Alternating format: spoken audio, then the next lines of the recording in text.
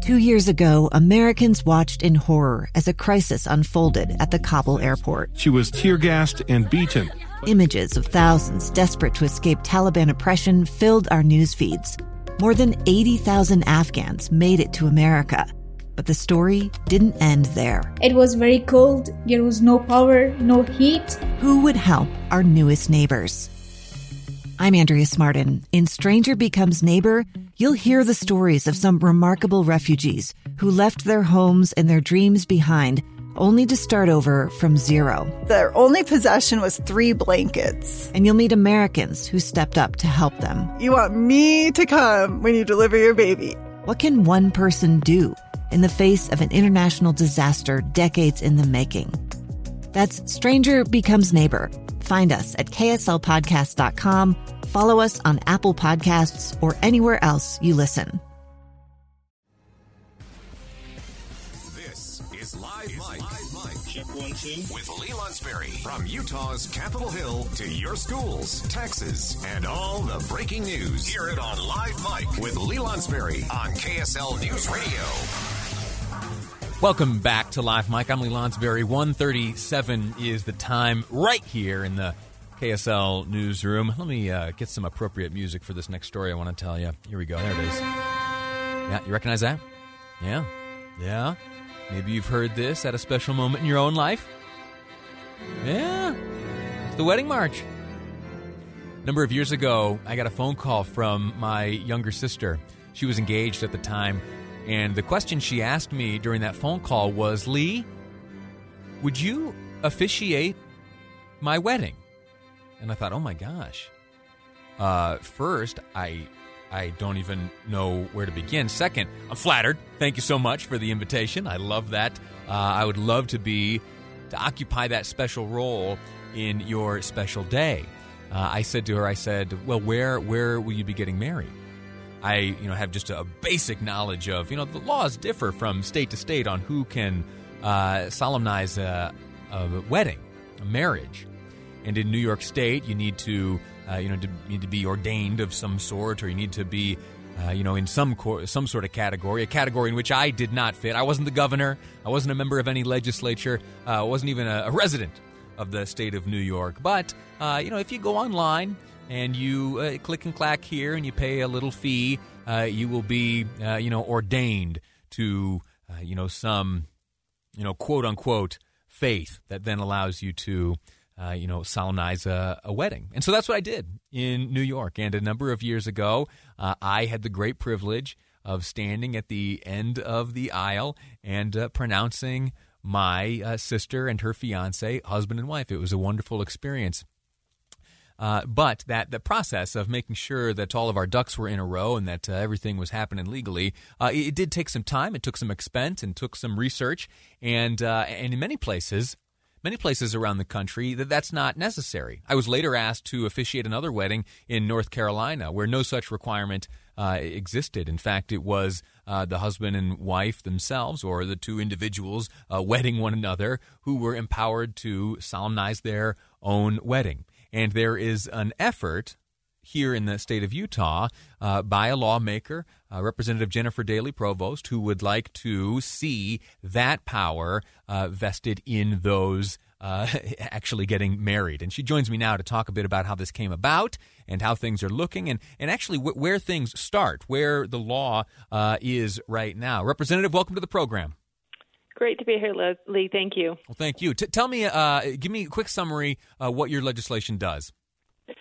So I think you gave a really great summary of that. Self-solemnization just means that it provides, after a couple has received their marriage license, it gives couples an opportunity to do a very private, personal action just between them. They can do it however they want. I've heard great stories about people going for a walk in a park and sitting by a fountain and swearing to each other that their vows in a way that's meaningful to them. But it's just a way to empower people to swear to each other, solemnize their marriage, and make it official and legally binding and personally binding in that way that's meaningful for them. And in terms of legally binding, on that license you make reference to, there is a spot for, someone who fits into one of the categories at present here in the state of Utah to sign that they, as a duly empowered individual in the sight of maybe some witnesses, you authorize that marriage, if you will. Your legislation would allow that couple to sign that line themselves, essentially. Exactly. You get to authorize your own marriage. And it's when you think of it that way, it seems crazy that it wouldn't have always been that way, because who is more important in a marriage than the two people who are embarking on that journey? Why would you say is this not the case currently?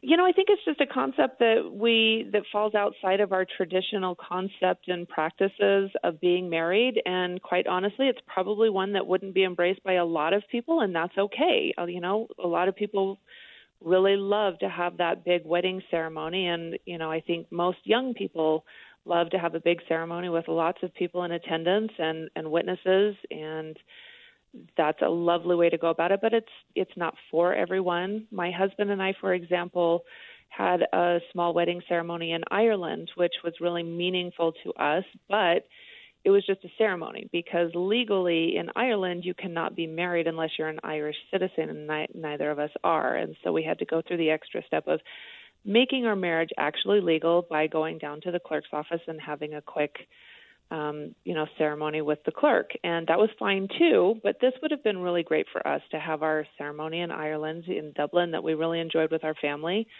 And then to just make it legal here in the United States and official by self-solemnizing our vows to one another. Yeah. Not that the way we did it was particularly onerous, but had it been an option when we got married, we probably would have taken that up. Your legislation, it wouldn't change the way things are done right now. It wouldn't preclude anyone from doing something that they, that maybe their parents did or that they have witnessed in their friends by tradition. It doesn't. It just adds. Is that correct? Exactly. Absolutely not. We don't want to take away anybody's opportunity to get married in the ways that they want to get married, however traditional. We just want to give people this option as one more. I think it's a lovely way to make a promise to each other, and if people choose that as something that means a lot to them, then we should allow them to do that. They still have to get a license and go through the legal hoops that we all do. This just adds a way to have that ceremony. Like you said, you can ordain on the internet. I have friends who have done the same as you, have gotten ordained online and have married many couples, and it's always been lovely. It's nice to help celebrate couples when they decide to bring their, to make their relationships official. But that meaningful piece is unique to every couple, and I just think this is a lovely personal way.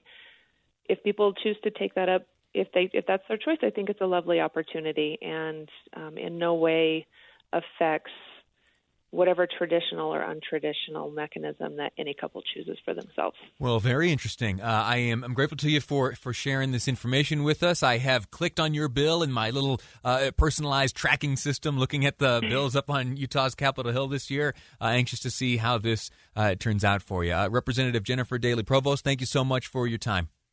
Thank you, and have a wonderful day. Stay safe. Very good. All right, interesting stuff. And if you have any thoughts on that, please feel free to weigh in. The Utah Community Credit Union text line is 57500. Interesting proposal there. Wonder how far it'll go. We're going to take a quick break right now. When we return, we're going to have a conversation to wrap up the hour with Utah Congressman Burgess Owens. He has signed his name to a letter which was drafted on Inauguration Day. That letter commits him and other freshman members of Congress to working with the administration and supporting the administration where possible. We're going to talk to him about the details of that letter and how it will steer his time in Congress going forward. Interesting stuff next on Live Mike. I'm Lee Lonsberry, and this is KSL News Radio. 2 years ago, Americans watched in horror as a crisis unfolded at the Kabul airport. She was tear-gassed and beaten. Images of thousands desperate to escape Taliban oppression filled our news feeds. More than 80,000 Afghans made it to America. But the story didn't end there. It was very cold. There was no power, no heat. Who would help our newest neighbors? I'm Andrea Smartin. In Stranger Becomes Neighbor, you'll hear the stories of some remarkable refugees who left their homes and their dreams behind, only to start over from zero. Their only possession was 3 blankets. And you'll meet Americans who stepped up to help them. You want me to come when you deliver your baby. What can one person do in the face of an international disaster decades in the making? That's Stranger Becomes Neighbor. Find us at kslpodcast.com. Follow us on Apple Podcasts or anywhere else you listen.